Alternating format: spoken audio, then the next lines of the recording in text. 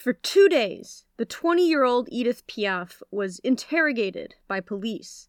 Exhausted, grieving, and desperate to prove her innocence, Édith answered every question, gave every name she could think of, and still wasn't convincing them she hadn't just shot a man through the eye. The rising star had worked her way from street performances to cabarets, to radio, a few recent recordings, and even a cameo in a film. In her first 3 years of life, she'd been abandoned, ill, and malnourished. From ages 3 to 7, she'd lived in a brothel, her father having left her there while he went on performing as a contortionist and acrobat for circuses and street crowds. From ages 7 to 16, she traveled with her father, first in the circus, but his anger issues and drinking problem kept forcing him to rely on street performances for income, as he had difficulty keeping a consistent job. At 16, she got her own apartment in Belleville, a neighborhood in Paris, where she paid for herself with the money she made singing for street crowds, even though that was an illegal way to make francs. She moved to Pigalle, another Parisian neighborhood, where the teenager became too involved with members of the milieu, the French mafia. She walked away from them and Pigalle with a grazed bullet to the neck. She lost her 2-year-old daughter to meningitis, a loss that would follow her for a lifetime. In her late teens, she booked sporadic gigs in questionable nightclubs until Louie Leplée had discovered her at 19 years old while she was singing on a Parisian street corner. He changed her life, gave her someone to confide in, helped her meet important contacts that were setting a fire under her burgeoning career, and was the first healthy, safe, and trustworthy authority figure she'd ever had.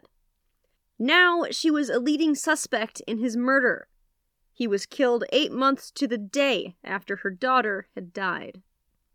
This is where we pick the story of the extraordinary Édith Piaf back up and finish exploring the life of one of the greatest music legends to ever live. Her life, her talent, her music, her struggle, and success are all ingredients in one of the most remarkable histories we've ever covered. And we're just getting started. This is the true story of Édith Piaf, the Little Sparrow.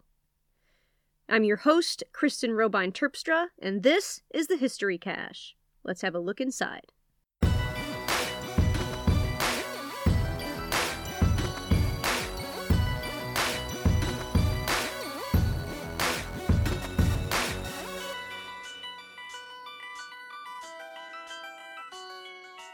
In this episode, we touch quite a bit on substance abuse and briefly on suicide idealization.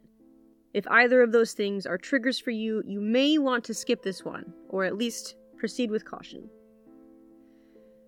After Louie Leplée's murder, the police interrogated everyone from Le Gerny's, Louie's cabaret where Édith got her first real start. Édith was questioned exhaustively for 2 days while grieving the unexpected and sudden loss of her friend. Édith didn't murder Louie Leplée. She had nothing to do with his death. This became obvious to the police as soon as they verified her alibi. She hadn't even been in the building at the time of the murder. Plus, there was a witness. Leplée's housekeeper was present when she said 4 men broke into Louie's apartment. They tied her up and began accosting Louie. She believed they were there to frighten and blackmail him for money. But when their gun had gone off, possibly accidentally, that blackmail turned into murder. The perpetrators fled after ransacking the apartment and finding no money. Despite the housekeeper's description of the 4 men, they were never found. There's speculation they were tied to the mafia, but that has never been fully verified. Louie Leplée's murder remains unsolved to this day. While the police had let Édith go, the press did not. She had started to gain popularity with her show at Louie's Club, other performances, her film debut, and radio appearances, along with the few recordings she'd done. She was just famous enough that the papers smelled a scandal they could sell, even if the story wasn't true. Her guilt was insinuated in the press, even though she'd been cleared of all suspicion by the authorities. For the rest of her life, the papers would pick up any scandal they could regarding Édith, especially when it came to her erratic love life. Author Carolyn Burke, in her biography on Édith Piaf called No Regrets, which is the main source used for this series, touches on this and the way the sensationalization of Edith's life can take away from her musical legacy when she says, quote, "Women were either whores or Madonnas in the popular imagination. Piaf's many love affairs, as sensationalized in the press, evoked both archetypes, which in turn complicated her legend as the scrappy street singer who made her way out of the slums on the strength of her voice. Even now, they may cause us to undervalue the musical intelligence with which she made her voice into a finely tuned instrument while nourishing her most enduring love affair, her intimacy with her audience." Unquote. Edith's music and her audience would always be the true loves of her life. At 20 years old, the grieving Edith hadn't yet developed the thick skin needed to deflect a scandal-hungry press. According to Burke, after being hunted down by a journalist for Éclair Journal, the journalist kept pressing her for questions, eager to scandalize the event. In response, Edith just sobbed and said, "My friends are gone. I have no one. Leave me alone." This was a dark moment for Edith, but even though he was gone, the connections she'd made after Louie had discovered her were catapulting her into notoriety. More club owners wanted her to sing, and she was turning her grief into concentration, honing her talents, and focusing on her career. Burke suspects part of her focus came from a lack of distraction after her friend Môme was gone for a time after the murder. If you remember from the last episode, Môme had been working with Edith since she was 14 and Edith was 16.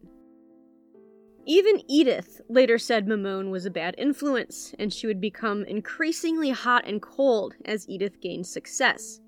Môme went on to write a highly contradictory and controversial autobiography in which she falsely claims to be Edith's half-sister.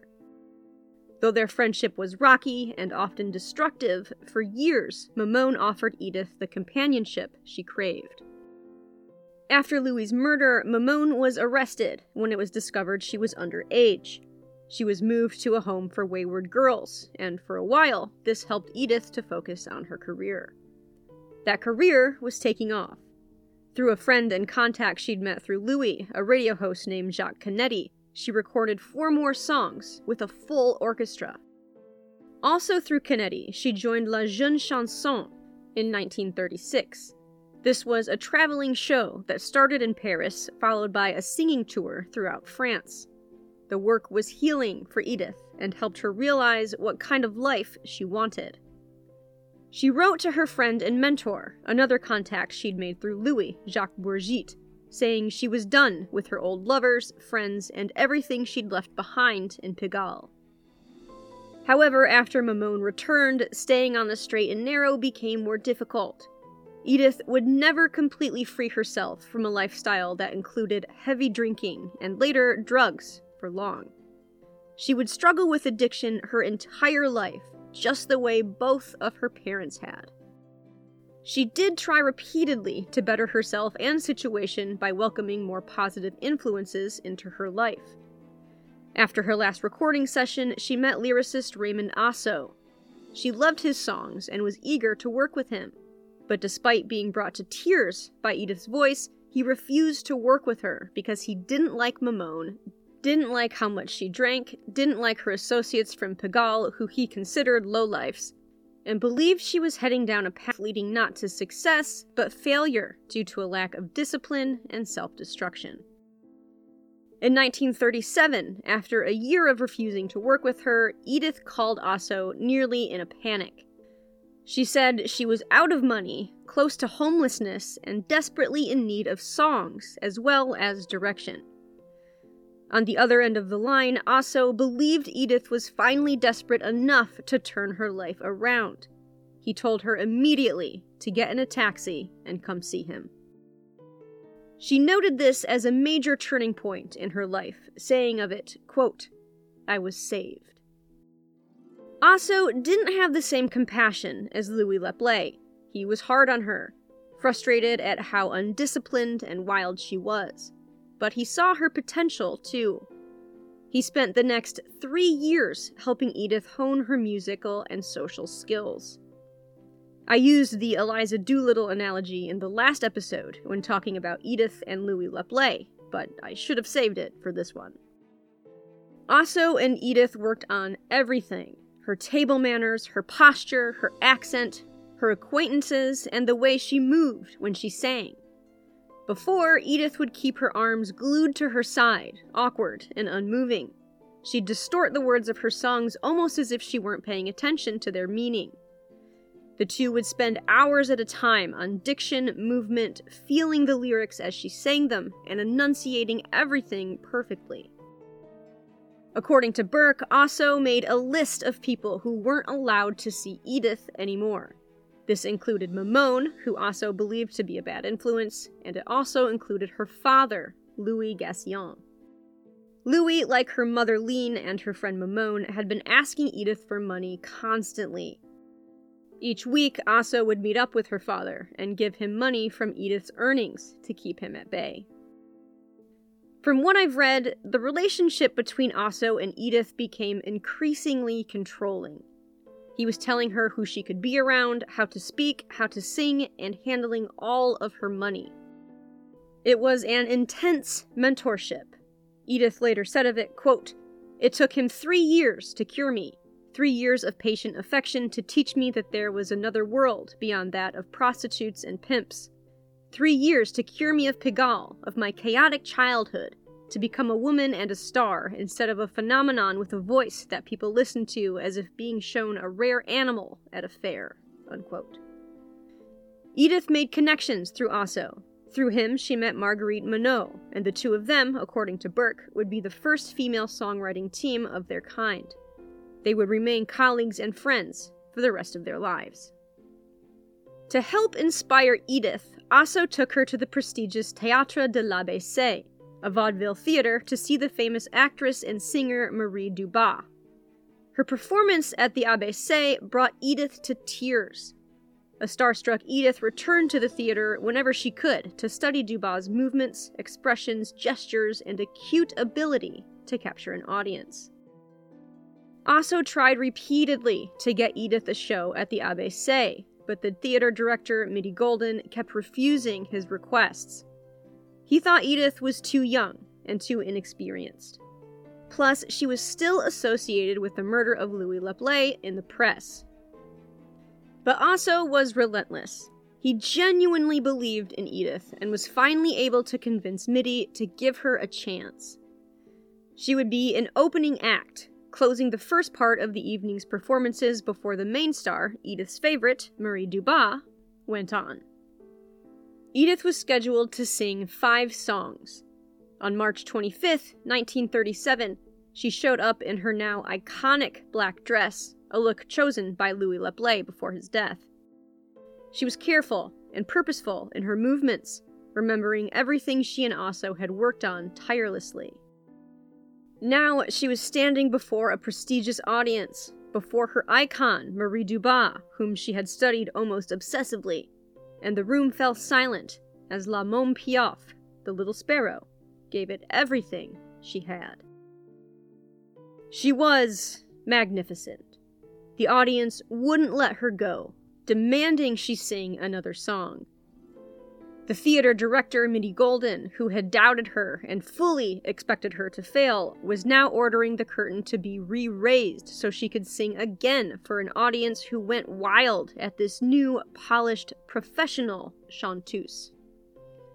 On this night, Édith Piaf became a star. The papers raved about her performance, even though she hadn't been the main event. Now, life picked up pace fast. She was booked, even singing a show the next day. She went on tour. Belgium, France, casinos, theaters, you name it. And by now, Aso had become her lover. For the next 2 years, she sang songs only Aso wrote. Over time, she began formulating her own versions of these songs, changing a refrain here and there, adding her own gestures, and she began moving away from Aso's direction, embracing her own instincts, refining her repertoire the way she envisioned it, and molding her performances into something that became more and more a product of her own ideas, rather than Asso's. By her second performance at the ABC, she was no longer billed as La Môme Piaf, the Little Sparrow, but simply Édith Piaf. This would remain her name for the rest of her life. She kept booking cabarets, bigger and bigger venues, and touring. Her popularity grew as she won over both critics and audiences. She worked constantly, sometimes performing 2 shows a day. While Piaf's star was rising, a dark tension was enveloping Europe. By now, Hitler had annexed Austria, and the French army, anticipating invasion, was mobilizing. The strain felt throughout her country only elevated the pressure Édith was feeling. Despite her success, her ever-increasing popularity, and her excellent reviews, Édith constantly felt like she wasn't good enough. She believed her past, her poverty, her mistakes, her background all accumulated into something she should be ashamed of. She wrote, quote, "God gave me everything, and I'm destroying my own happiness. The earth is full of filth like me. That's why there are wars." And Asso, despite their love, despite how far she had come, was still controlling everything from where and when she sang to who she could see and how she spent her money. And he was always quick to point out her flaws. After receiving an especially critical letter from Asso while she was resting away from him in the country between shows, she wrote back to him, saying, quote, "My dear love, how much it must have cost you to write such awful things. But you're right, I'm stupid. I always told you I was, and you tried to convince me that I was intelligent. Besides, the fact that I did all those dumb things before I met you only proves my lack of intelligence." She goes on to say, "But you're going too far to say all the things you said in your letter. I hate myself. I have no confidence in myself whatsoever." Unquote. Considering Édith's success and undeniable talent, it may seem surprising to hear how critical and self-depreciating her inner dialogue was. But this isn't abnormal, especially for someone who experienced such significant trauma in childhood and in her early young adult life. There's no understating how much our early childhood development affects the way we learn, think, feel, and act when we're older. No one's life is stress-free. We all have and will continue to have hurdles and difficulties we need to face. But the way we're taught to handle those obstacles and the tools we are or are not given to help regulate our responses to difficulty is a huge factor in who we become. Let's get a bit psychological for a moment.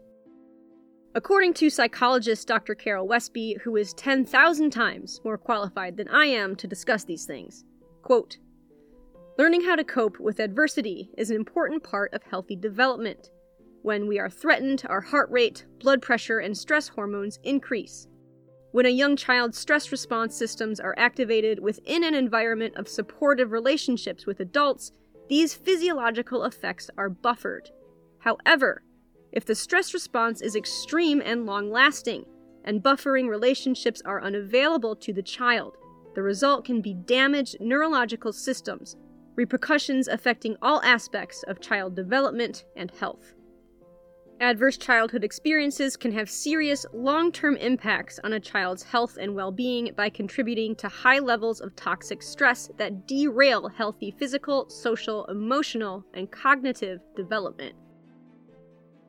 Dr. Westby goes on in her article, which will be in the show notes, saying there are many adverse childhood experiences which can impact us in the long term, like abuse of any kind, witnessing violence, bullying, social and economic issues, divorce, abandonment, neglect, death of a loved one, and an unsafe environment. 33% of children with 2 or more adverse childhood experiences, called ACEs for short, have a chronic health condition involving a special care need, compared with 13.6% of children who do not. Young children exposed to 5 or more significant adverse experiences face a 76% likelihood of having 1 or more delays in their language, emotional, or brain development.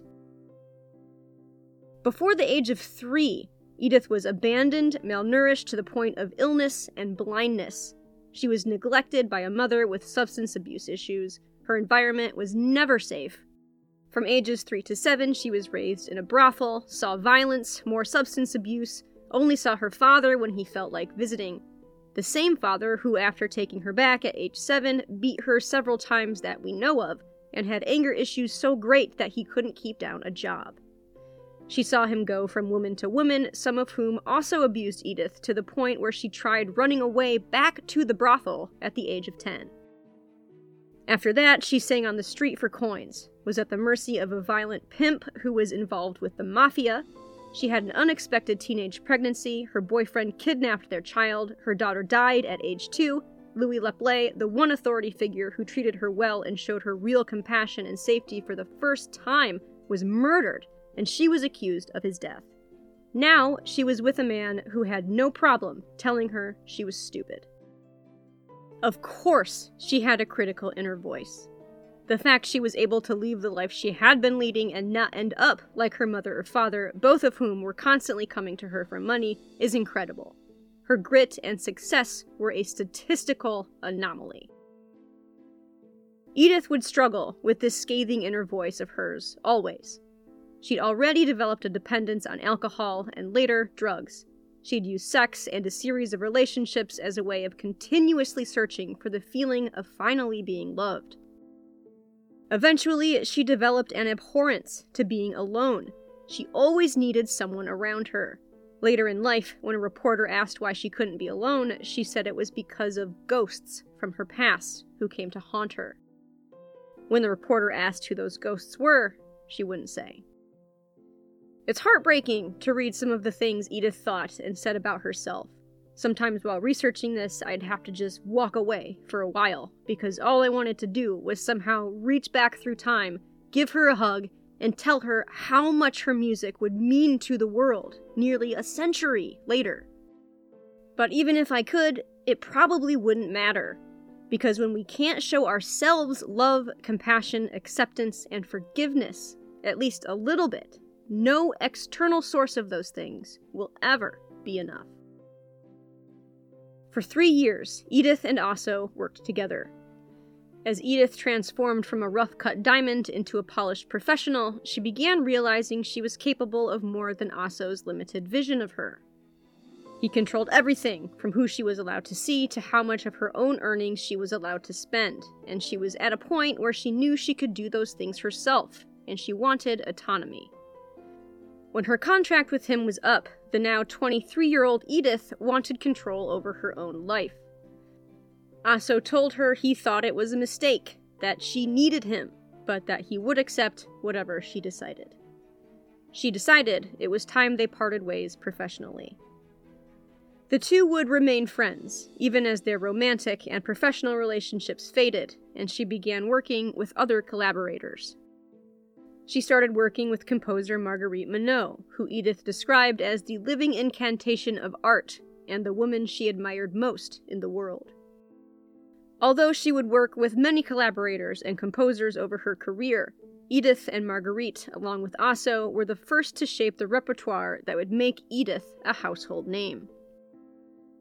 As for Asso, in 1939, when the 24-year-old Edith was now well established as professional chanteuse, he was called to active duty in the French Alps. That September, Hitler invaded Poland. 2 days later, France and Britain declared war on Germany. With Asso gone, Mamone, Edith's mauvaise génie, or malicious spirit, as she would describe her later, returned. She also met her next romantic partner, Paul Maurice, a 28-year-old who had recently won a singing contest and had fallen head over heels for Piaf as soon as he'd met her. According to Burke, the two moved into a furnished apartment near l'Arc de Triomphe. It was the nicest, biggest place she'd ever lived up to that point in her life.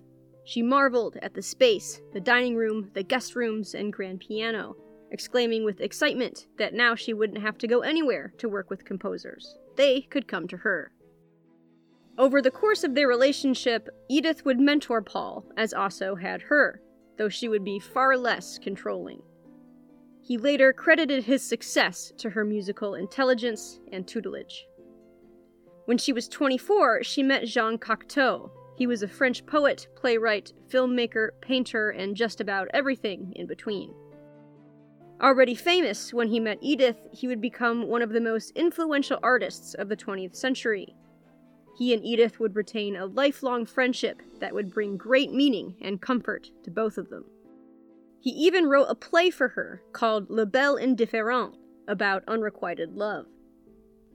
Though Edith was unsure of herself as an actress at first, the play generated great reviews describing Edith as magnificent and passionate. Edith would act in films and plays many times over her career. For the rest of that year, Edith kept performing for sold-out houses as she continued to be surprised at her own success. After war was declared, there had been a 3-week period during which French performance venues were closed. Now, they were open again, and many Parisians fully believed the war would not reach them.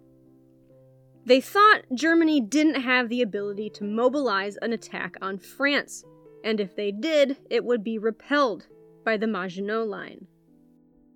This was a 280-mile-long, heavily fortified defense line consisting of fortresses, turrets, underground bunkers, minefields, and well-armed soldiers.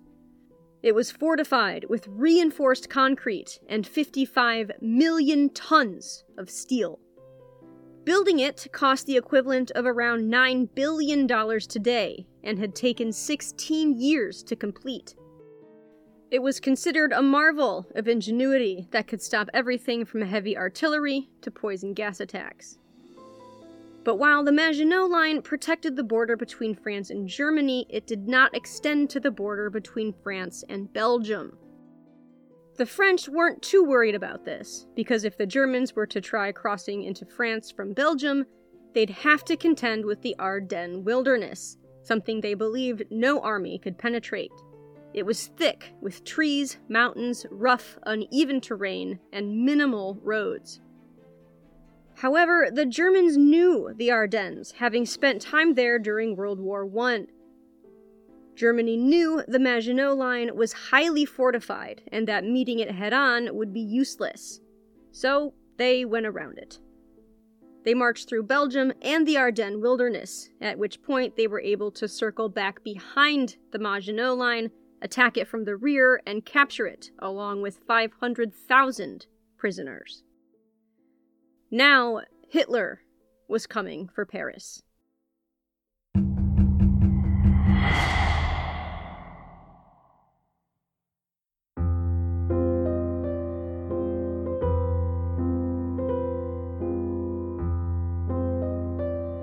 As the Germans advanced on Paris, 1 million Parisians left, not wanting to remain in the capital under Nazi occupation. Edith left before Germany's troops arrived. She headed to Provence, where she remained for 2 weeks before deciding to return to her apartment in Paris. 2 days after she returned, Nazi troops hung a swastika from l'Arc de Triomphe, and all the occupied Parisians could do was watch as the symbol of their oppressors flapped in the French wind. According to Burke, all entertainment venues closed. France was cut up into occupied and unoccupied zones. 3/5 of the country at this point was now occupied. Many people who could leave did, but not everyone could. Some fled, some hid, and most were out of options. Marie Dubois, the famous singer Edith had idolized when she'd seen her at the ABC Theater, and the same singer she'd opened for on the night she truly became Édith Piaf, was Jewish. She was banned by the Vichy government, placed under house arrest by the Gestapo, her apartment was raided, and she was forced to flee to Switzerland. Dubois was able to stay there until the end of the war, but upon her return to France, she would learn her sister and mother had both been executed. Her nephew had been sent to a concentration camp, and no one ever heard from him again. Edith was much luckier. She traveled to Toulouse. Her partner Paul was stationed there, as well as her old friend Jacques Canetti, the first person to air Edith on the radio. She and Paul toured the southern unoccupied zones over the summer, but by the fall, Édith wanted to go home. Paris was always home for Édith. They returned to an occupied city. Swastikas and German troops were everywhere. Clocks had been changed to an hour earlier to match German time. The nightclubs and venues had been reopened to give a false sense of normalcy to an uneasy population. And now, according to Burke, all programs for any show had to be submitted to the Propaganda-Staffel, or censor, lest it contain any anti-fascist content. Édith herself was censored after singing a song for an audience called Le Fainéant de la Légion, about a besieged French garrison that heroically held out against an enemy. The song inspired the French people in the audience, who became emboldened enough to erupt in condemnatory whistles aimed at the German members of the audience. She was giving a standing ovation by the French, and was told by the Germans she was no longer allowed to sing that song. Not long afterwards, 3 more of her songs were censored, 2 of them because they gave French audiences hope, and 1 of them because it had been written by a Jewish composer. All songs written by Jewish artists were prohibited from being sung, and life for Jewish people in Paris would only become more difficult and more dangerous. Édith was a big enough name now that although she was censored, she was able to get away with more than she would have otherwise. On a radio program, she was heard saying that she couldn't stand Hitler. The censors took note, but did nothing. The German papers didn't like Édith. One pro-Nazi paper said of her, quote, "Piaf should have stayed a working-class singer, peddling songs on street corners." When she was touring the unoccupied zone in France, she took German-born Jewish pianist Norbert Glansberg with her. All the rights to his songs had been revoked by the occupying Nazis, and he relied heavily upon Édith, who was now his only source of income. The two would soon have an affair, which served to end her previous one with Paul. Soon, Jews were banned from most professions, and Glansberg's name could no longer appear in the programs for Édith's shows. He was now a Frenchman named Pierre Minet, trying hard not to let his German accent betray his real identity. Eventually, even that was not enough, and Édith found him a hiding place on a friend's farm. That farm belonged to her secretary, André Bigard. He would hide several of Édith's Jewish friends at her request. Soon, even the farm wasn't safe enough. Nazis were carrying out searches looking for Jews every day. Édith made arrangements through Countess Lily Pastre to hide him in her chateau, with Édith paying for his supplies and protection. The Countess maintained good relations with the German authorities, all the while hiding around 40 Jewish musicians right under their noses. In hiding, it wasn't easy for Édith and Glansberg to see one another. Rendezvous were too risky. By the end of the war, she would have a different lover, though she would continue to pay for Glansberg's care. Back north in Paris, things were disastrous. Jewish citizens were made to wear yellow 6-pointed stars, and there was propaganda everywhere feeding the anti-Semitic regime. Thousands of Jewish men, women, and children were arrested in Paris, then sent to the Drancy transit and internment camp before being deported to concentration camps to die. Non-Jewish Parisians were suffering from occupation, food shortages, power cuts, and a lack of public transport. If you wanted a supply of butter, eggs, or cheese, you needed money and access to the black market.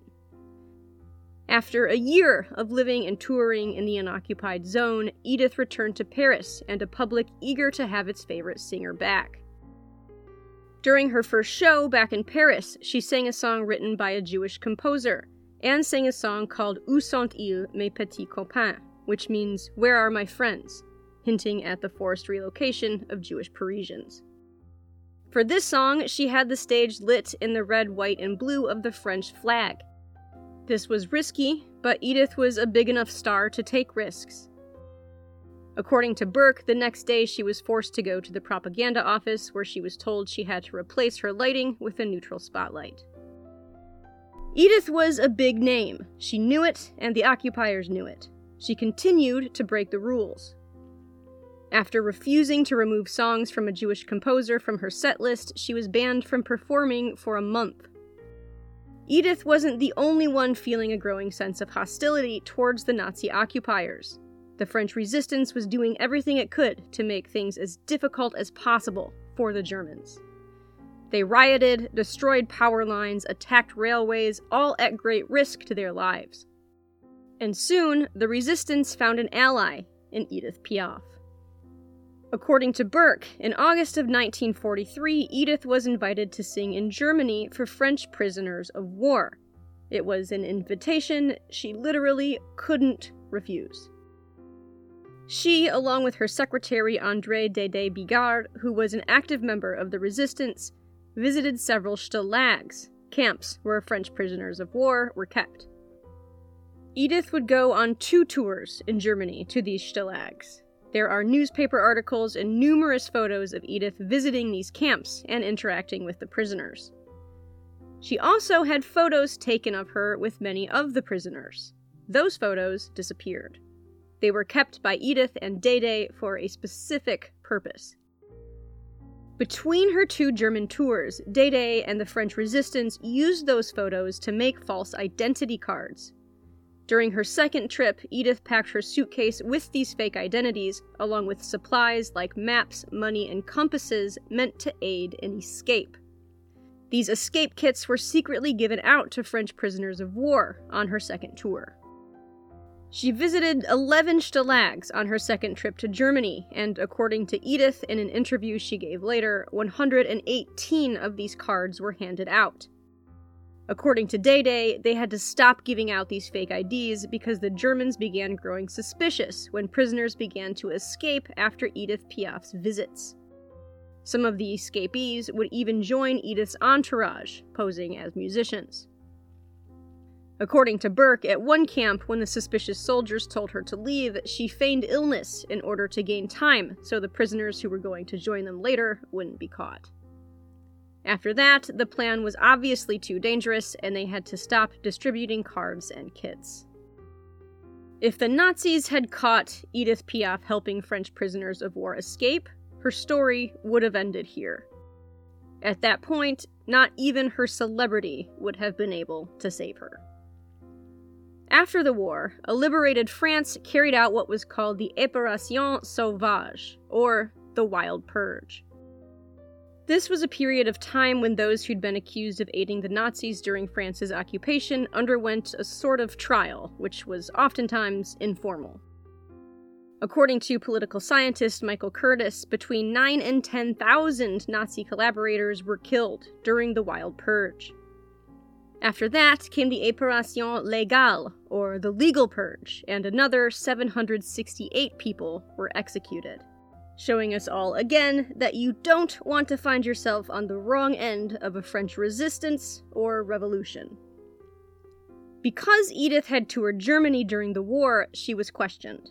However, because she helped shelter Jewish friends and colleagues along with her role in helping 118 prisoners of war escape Germany, she was unanimously released of any charges by the examining panel, who said simply, "No sanctions and congratulations."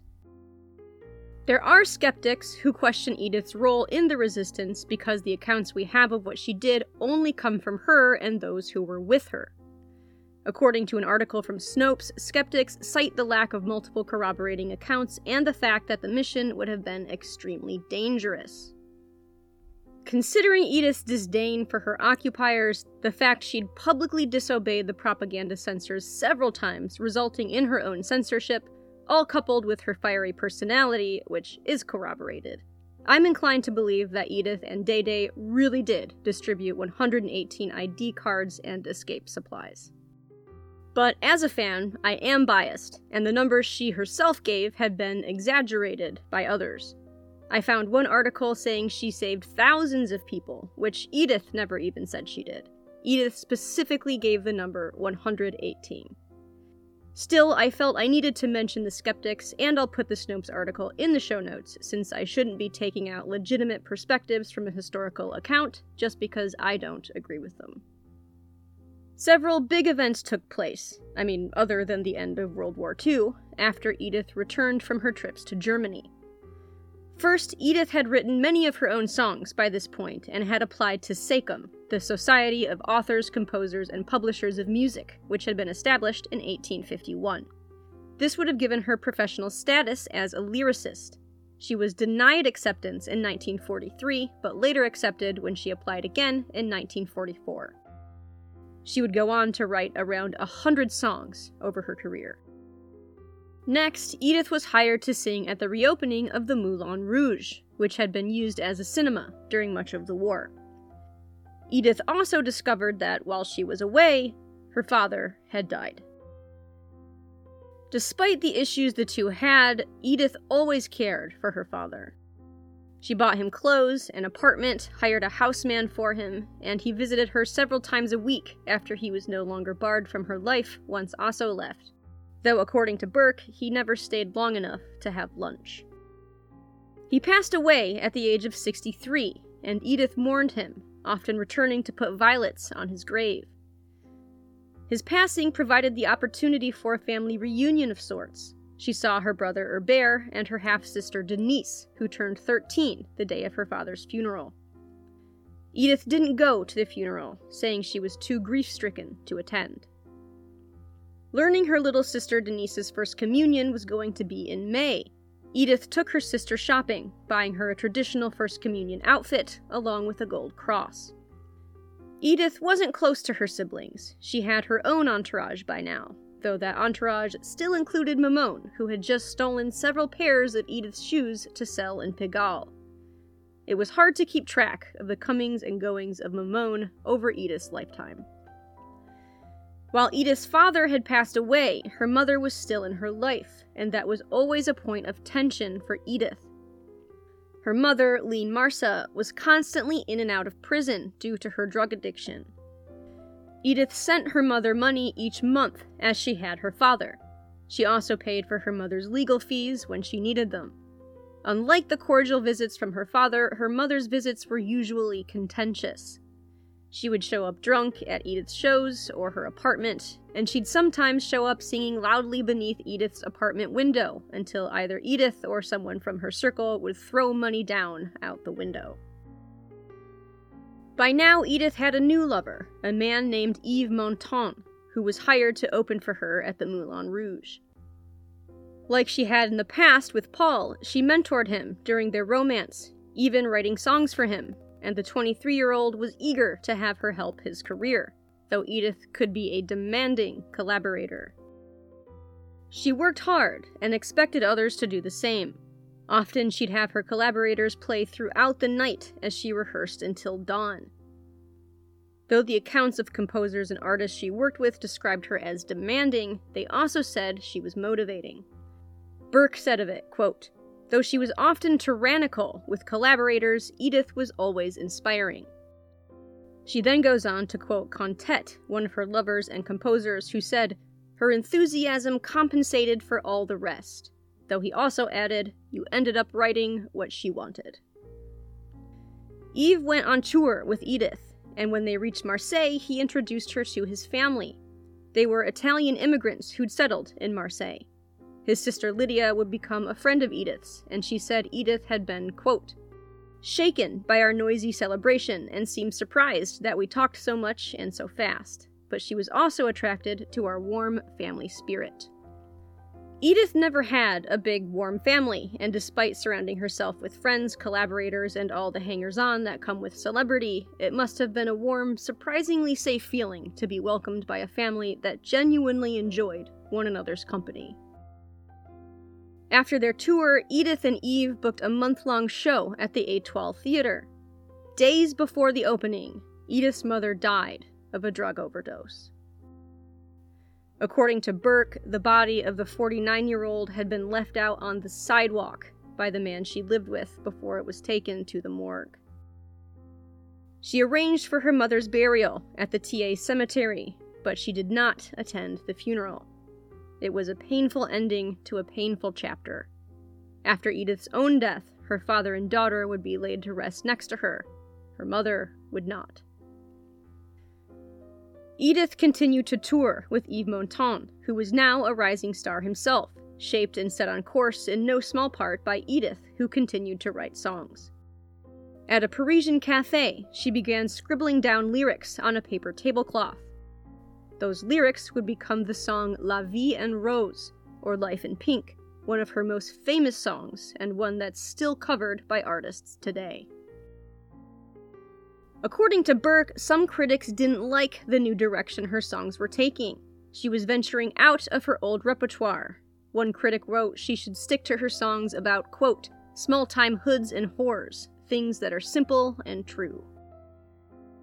Édith was now a powerhouse of professionalism and had finally found her confidence, at least on stage. Some preferred the more naive, insecure Édith, who one critic called, quote, my poor dear little Môme Piaf.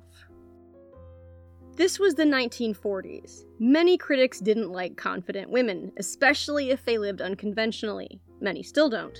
And Édith was a force on stage. So was her protégé and lover Yves Montand, and the two had started drifting apart. Some said it was professional rivalry, some said the relationship they had simply had run its course. He ended their relationship via a cabled message, which is the mid-20th century version of breaking up with someone via a text message.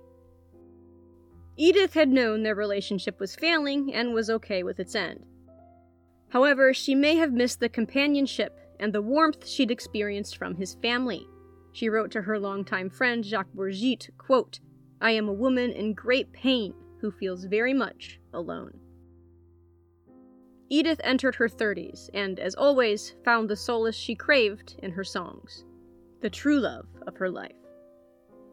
In 10 years, she had gone from a street singer to a legend with a 60-piece orchestra. The next few years would be a collage of tours, performances, lovers, and collaborators.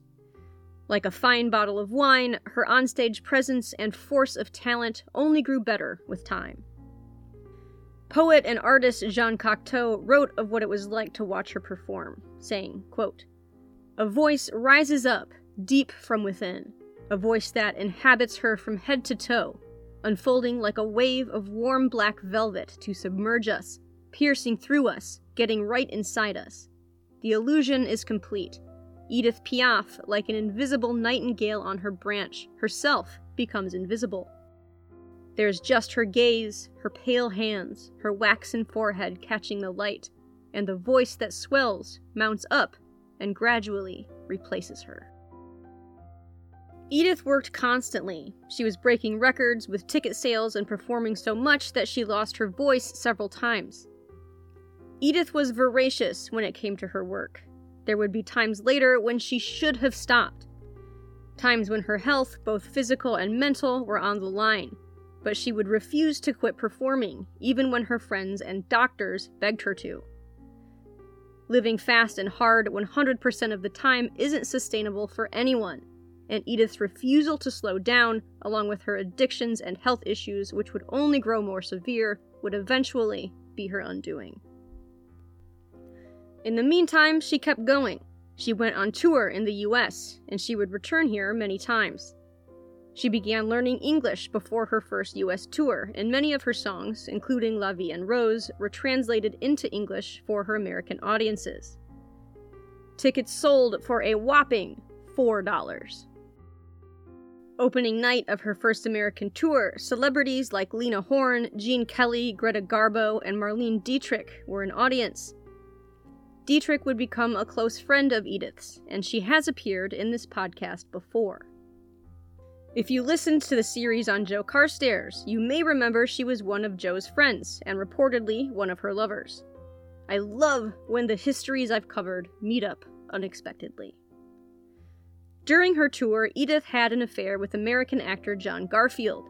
Their affair ended in just a few weeks after John introduced Édith to his wife. He was not the first or the last married man Édith would become involved with.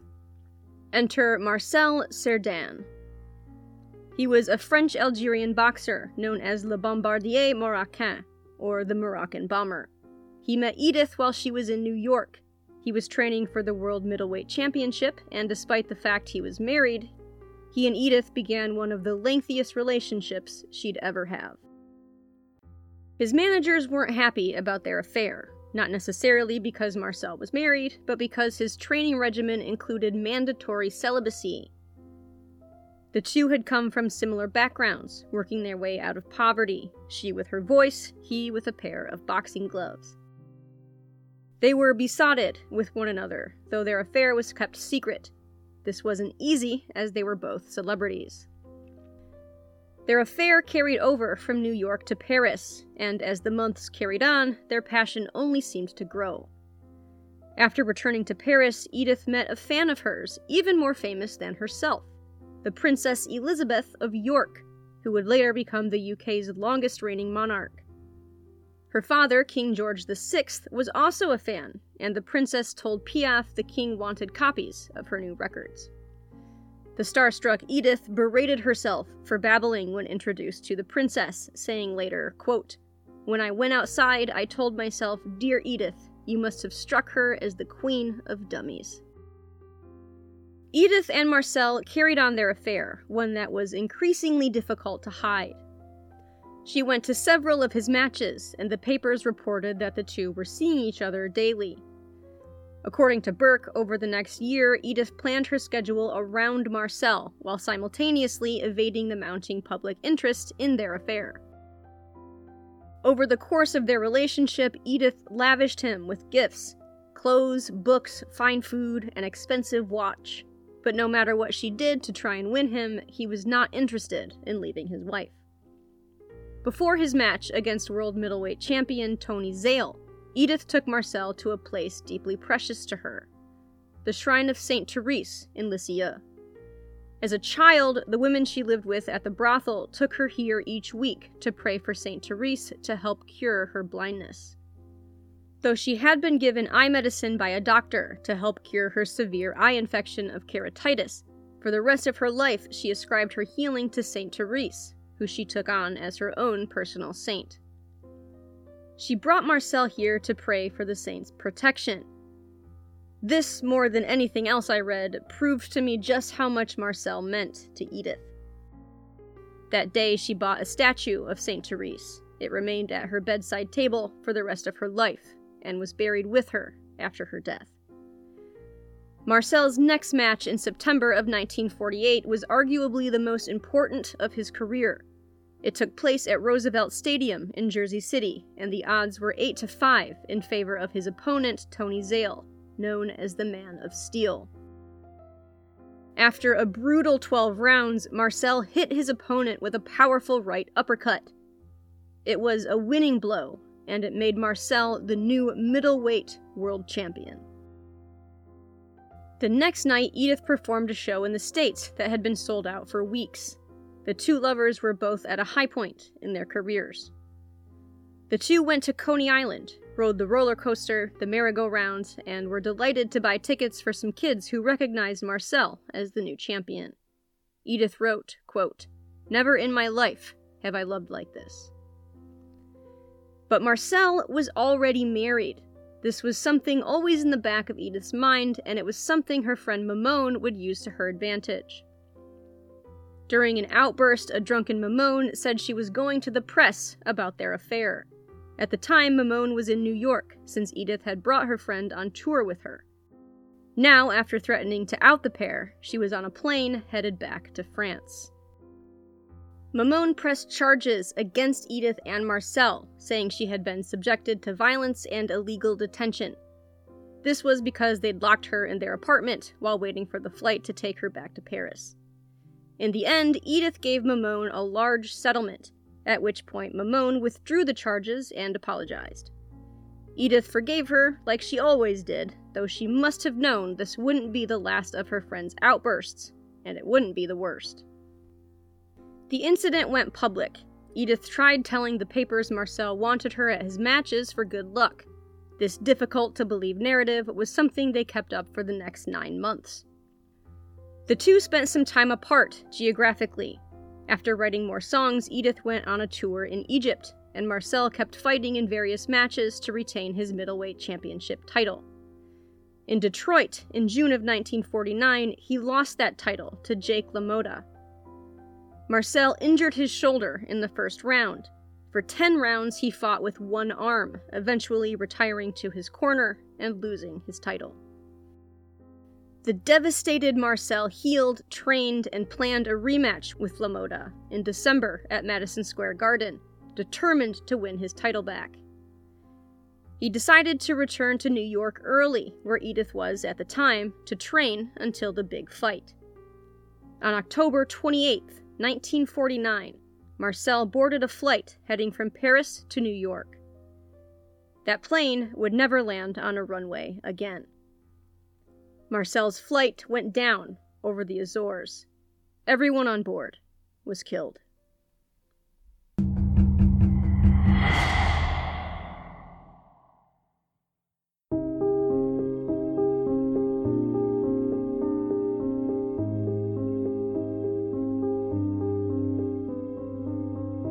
Édith was inconsolable. Not wanting to believe her lover was dead, she lit a candle at a nearby church, praying that someone would find him alive. But it was no use. By the time Édith uttered her prayer, he was already gone. They identified his body by the watch she had given him.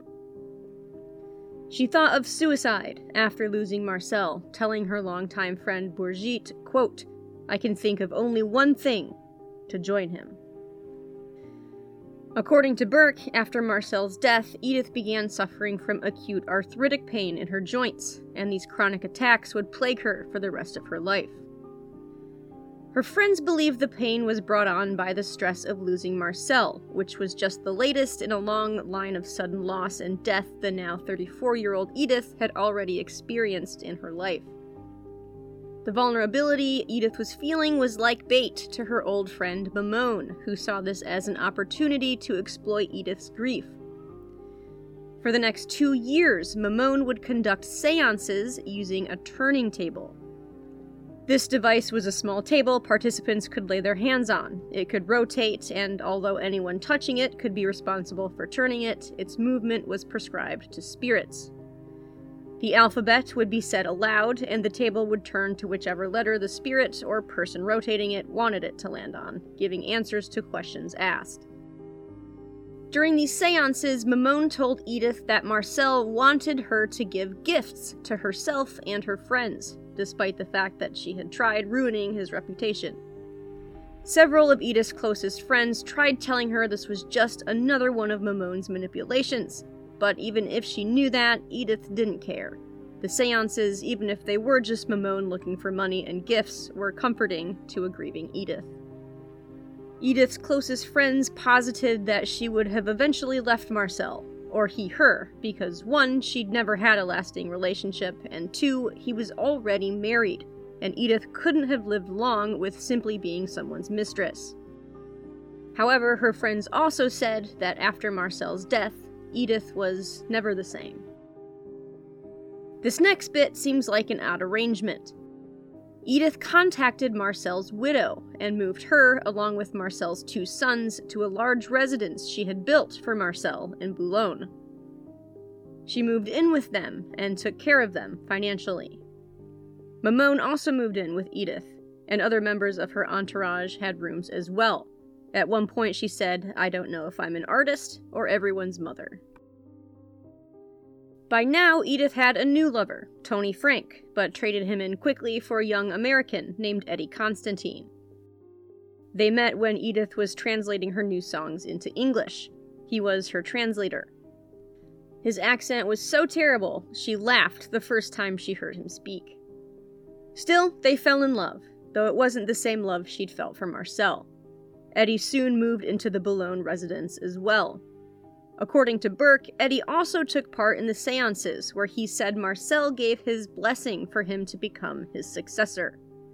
Some thought this was only Eddie wishing to further his music career through a relationship with Édith, and she did greatly help his career. There were a lot of people who genuinely cared for Édith. There were also plenty who saw her as someone they could use. When the memory of Marcel was evoked, she was easy to manipulate. As for Eddie, he would go the way of all the others, and by the end of the summer, she'd have a new Monsieur Piaf, as her companions would say. A bicycle champion who would also eventually fall out of her affections. It was hard to keep track of all of Edith's lovers while researching this. Édith, as always, threw herself into her work to combat her grief, though she was pushing herself too hard. After nearly collapsing several times on stage, a doctor told her she was gravely anemic. Her doctor wrote her a prescription, which helped. However, over the next year, Édith would increasingly become dependent on prescription drugs. In 1951, Édith was rushed to the hospital on several occasions due to intestinal issues. That meant more doctors and more drugs. By now, she was dependent on both drugs and alcohol. Though she would try to give them up more than once, she would never be free from her addictions. Given her family history and the amount of trauma she'd faced, Édith's battle with addiction was increasingly severe. In July of 1951, on the way to a show, Édith's composer, friend, and former mentee, Charles Aznavour, was driving when he lost control of the vehicle. Édith was injured, but okay. She performed the next night with her arm in a sling. Édith never missed a show if she could help it. She'd gone on stage after hearing of Marcel's death, went on stage at Carnegie Hall in 1957 with bronchitis and sang 23 songs, and this complete refusal to put health, physical or mental, over performances would become a trend. Only 3 weeks after her car accident, her newest lover, the cyclist André Pousse, crashed the car they were in, resulting in yet another, more serious accident. This time she had to be rushed to Paris for surgery. She had a badly broken arm and multiple fractured ribs. She was in the hospital until the end of August and left with an immobilized arm and a morphine addiction. As Édith was healing and struggling with her newest addiction, Môme decided it was an opportune time to steal a bunch of Édith's things. According to Burke, she stole personal papers, jewelry, clothes, and everything her deceased lover Marcel had given her.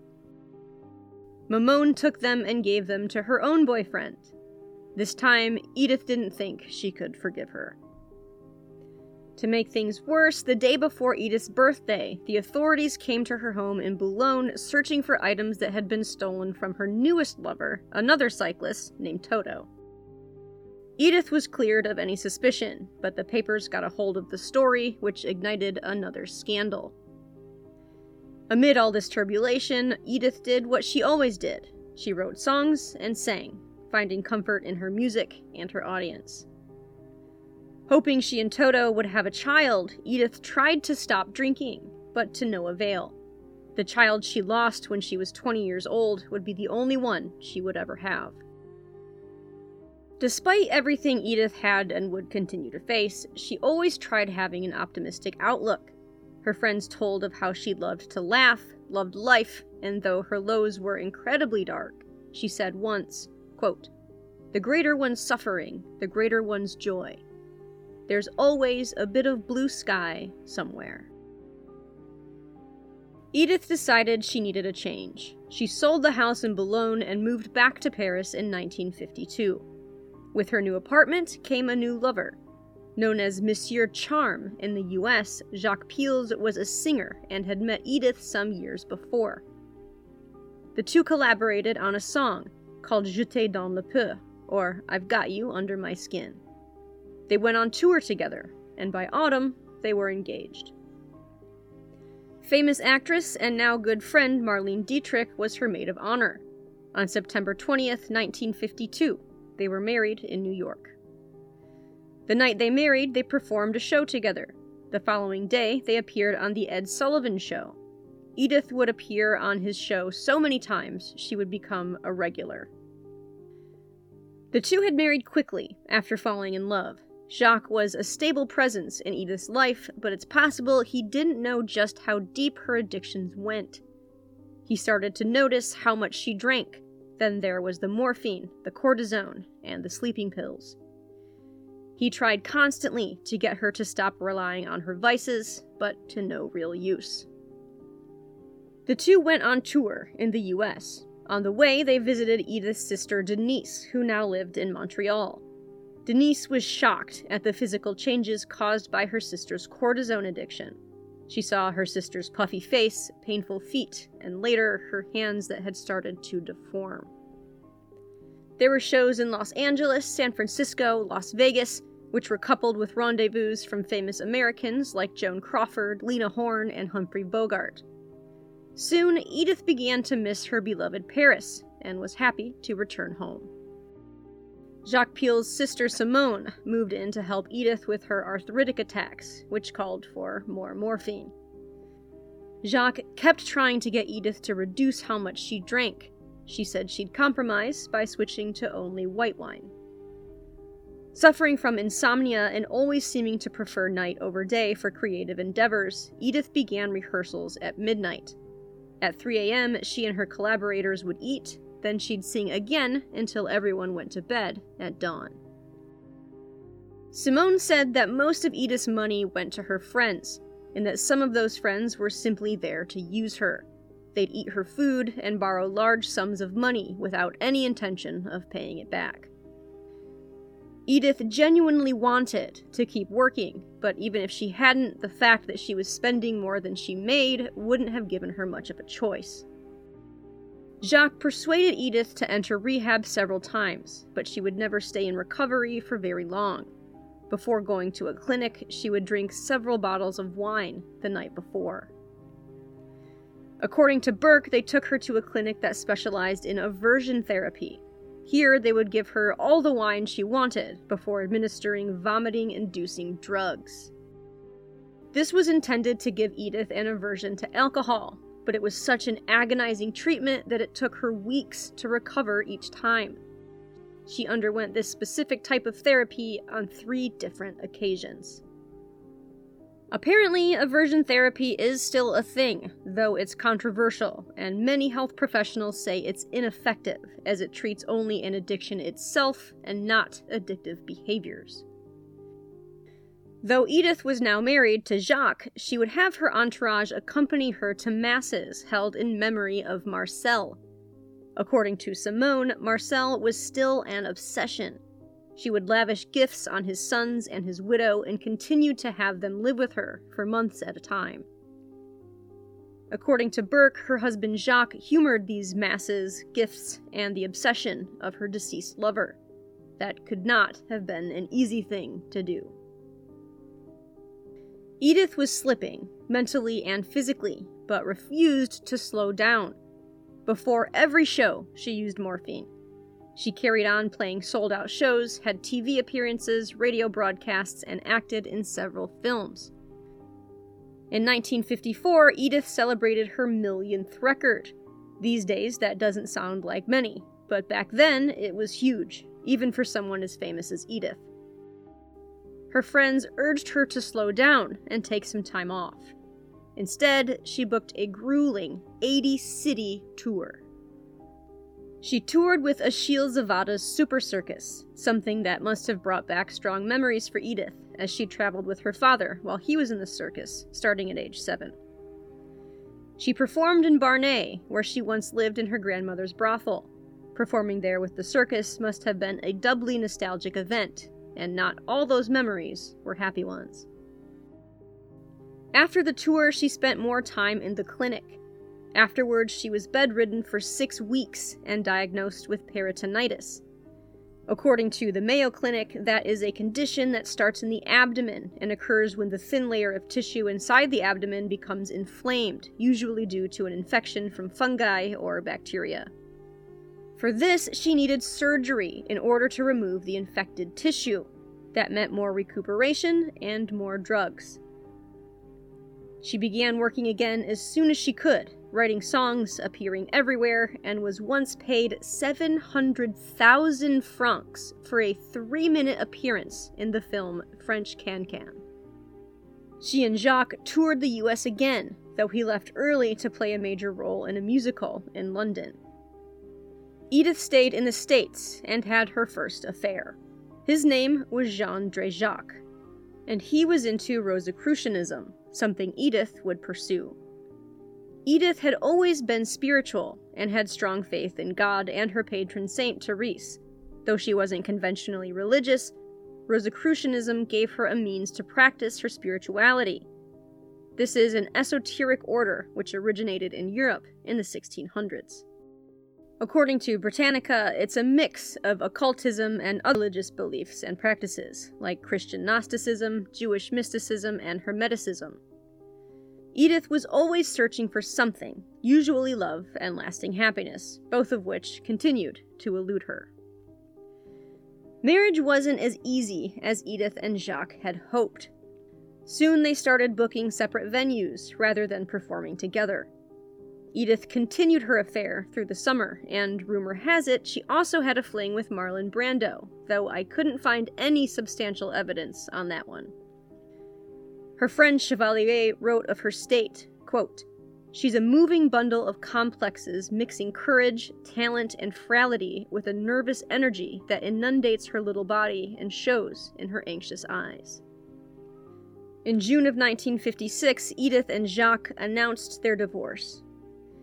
Despite what had become a series of affairs as she toured the States, Cuba, Mexico, and Brazil over a 14-month period without her husband, the two parted ways cordially and would remain friends.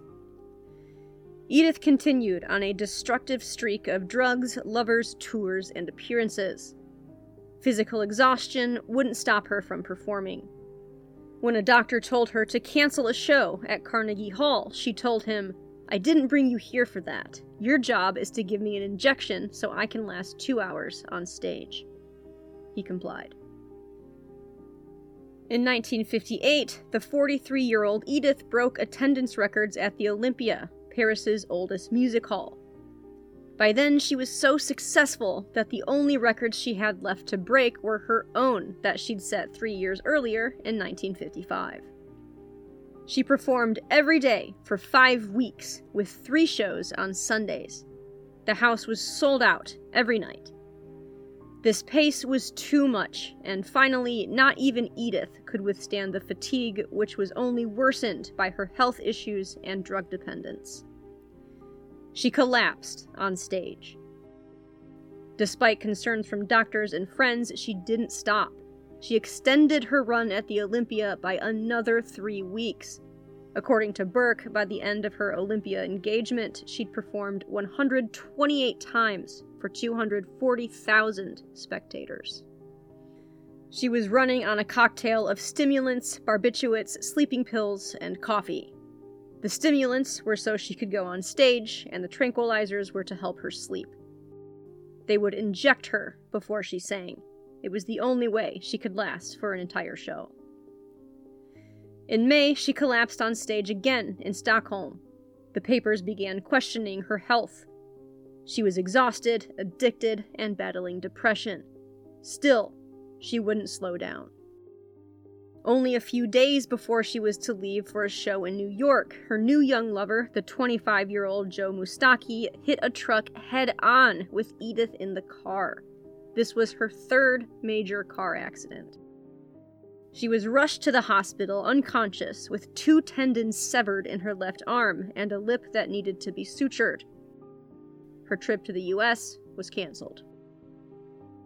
A month after her recovery, the two got into another car accident in the same spot.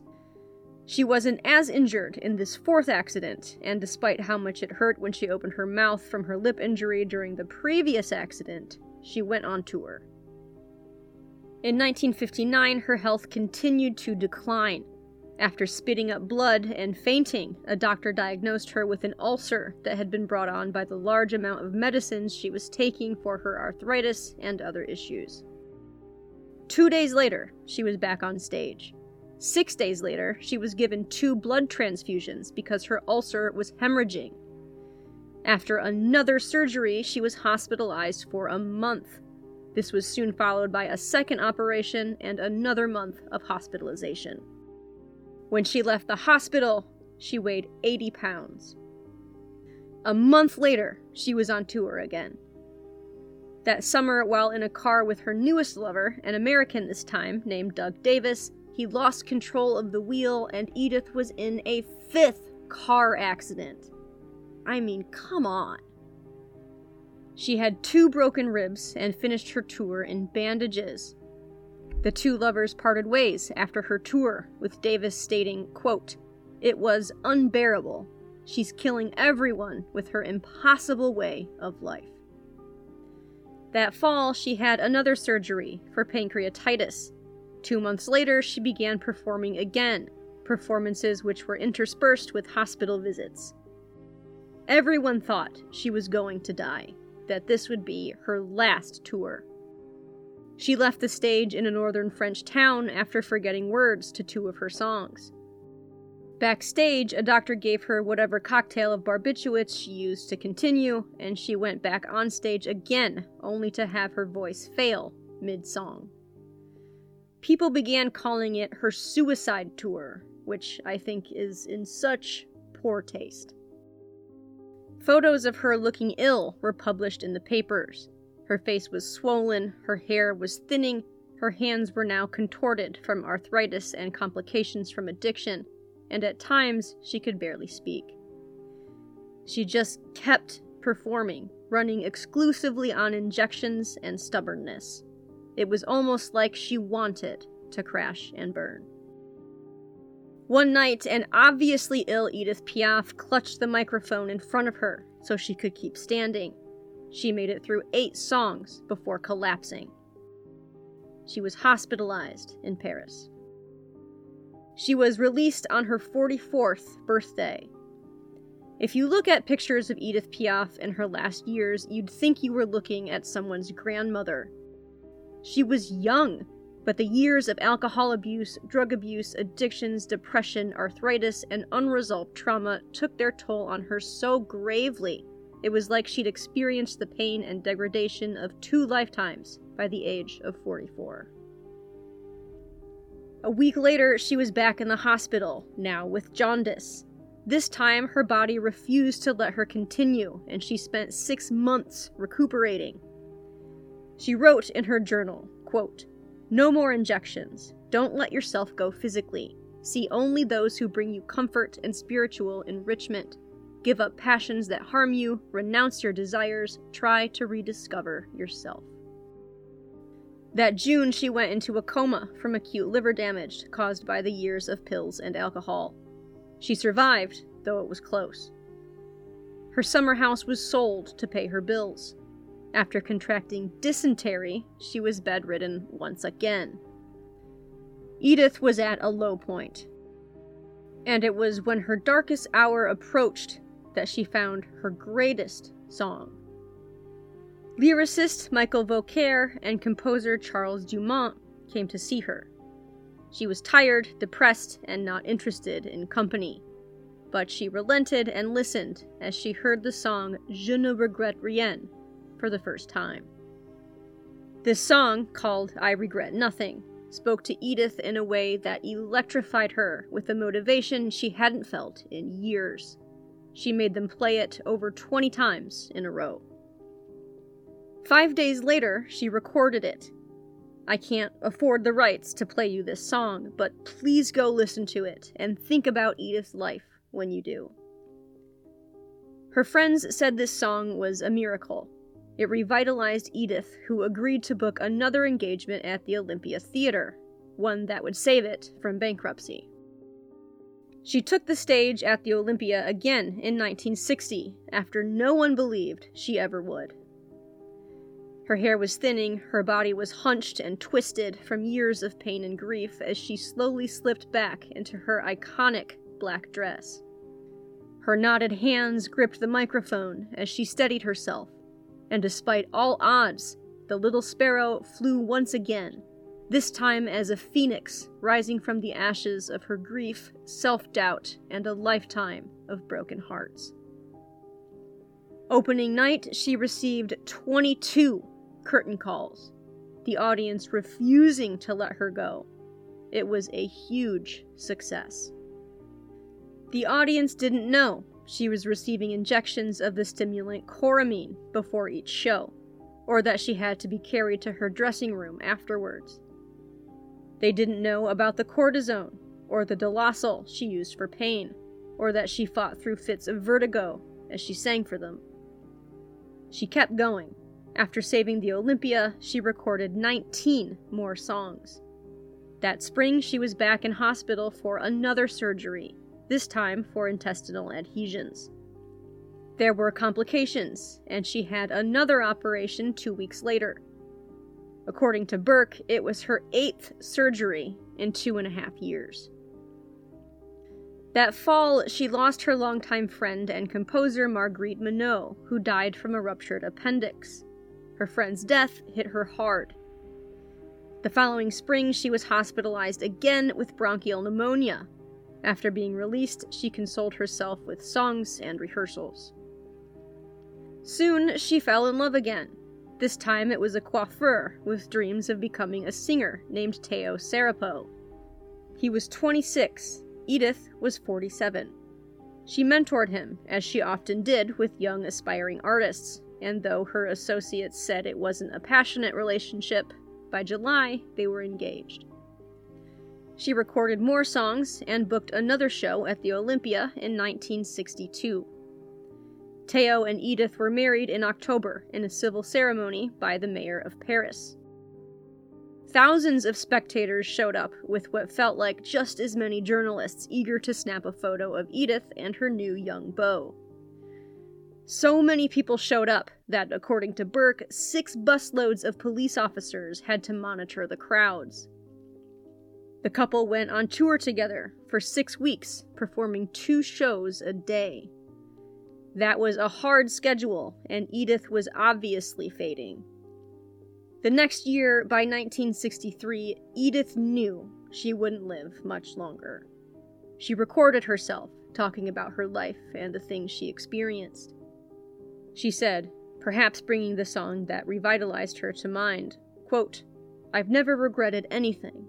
Each experience brought something." In April of 1963, Édith was rushed to the hospital for a blood transfusion before she slipped into a coma. Teo donated his own blood, as they were both type A. When she recovered enough to leave the hospital, she weighed 66 pounds. She already had plans to start rehearsing again, but in June she fell into another coma that lasted 8 days. Still, she awoke and survived. That August, a doctor who, according to Burke, was unaware of her medical history, prescribed her a diuretic that sent her into another coma. She was in and out for 10 days.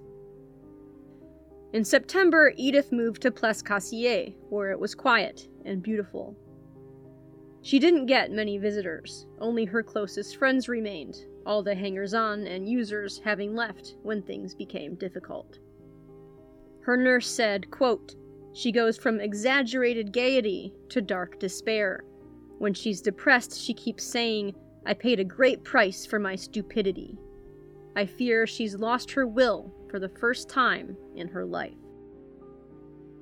Her old frenemy, Mamone, called and asked Édith if she could come see her. Édith told her nurse to say she was too tired. Édith wasn't interested in seeing Mamone again, though Mamone would show up anyway. It wasn't the great deathbed reconciliation Mamone wanted, but she'd fabricate a story about it later. In October, Édith was bedridden.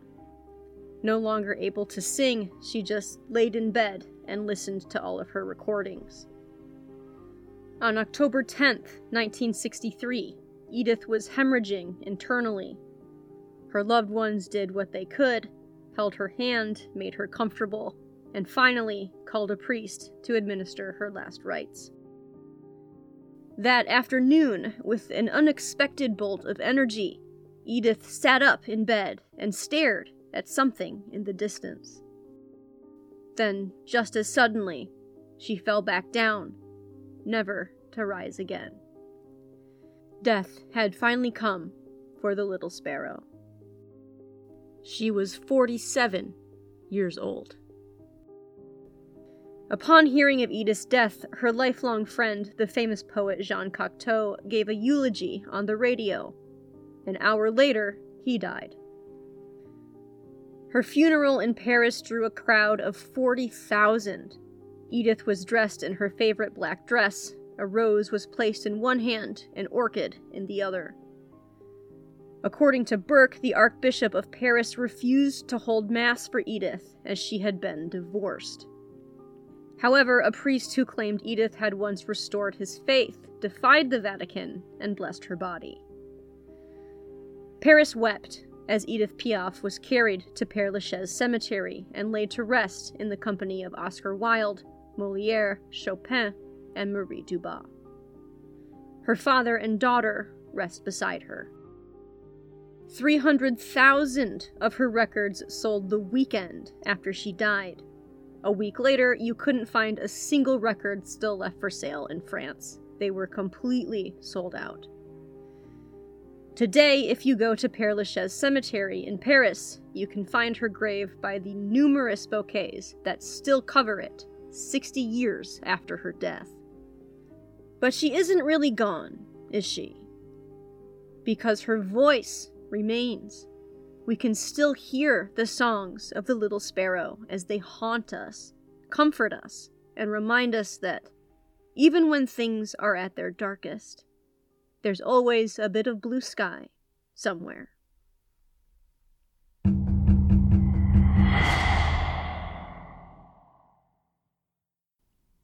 We talked a lot about substance abuse in this series because that was a huge factor in Édith Piaf's life. If she'd received the treatment she needed, which is more accessible today than it was so many decades ago, we may have well had many more songs and years from Édith Piaf. According to the National Drug Helpline, only 11% of people who need substance abuse treatment at a specialty facility receive the help they require. If you or someone you know is struggling with addiction, there is help. You can call the National Drug Helpline at 1-844-289-0879. All calls are toll-free and confidential. It's never too late to get help, and there is no such thing as a lost cause. This was an extra long episode that probably should have just been 2 separate episodes, or maybe even 3, but I promised y'all I'd get it done in 2 parts. I sincerely hope you enjoyed the history of the astounding Édith Piaf, and that her story only enriches her songs for you. Thank you so much for listening to this podcast. I can't say enough how much it means to me that you took the time to listen to my independent podcast.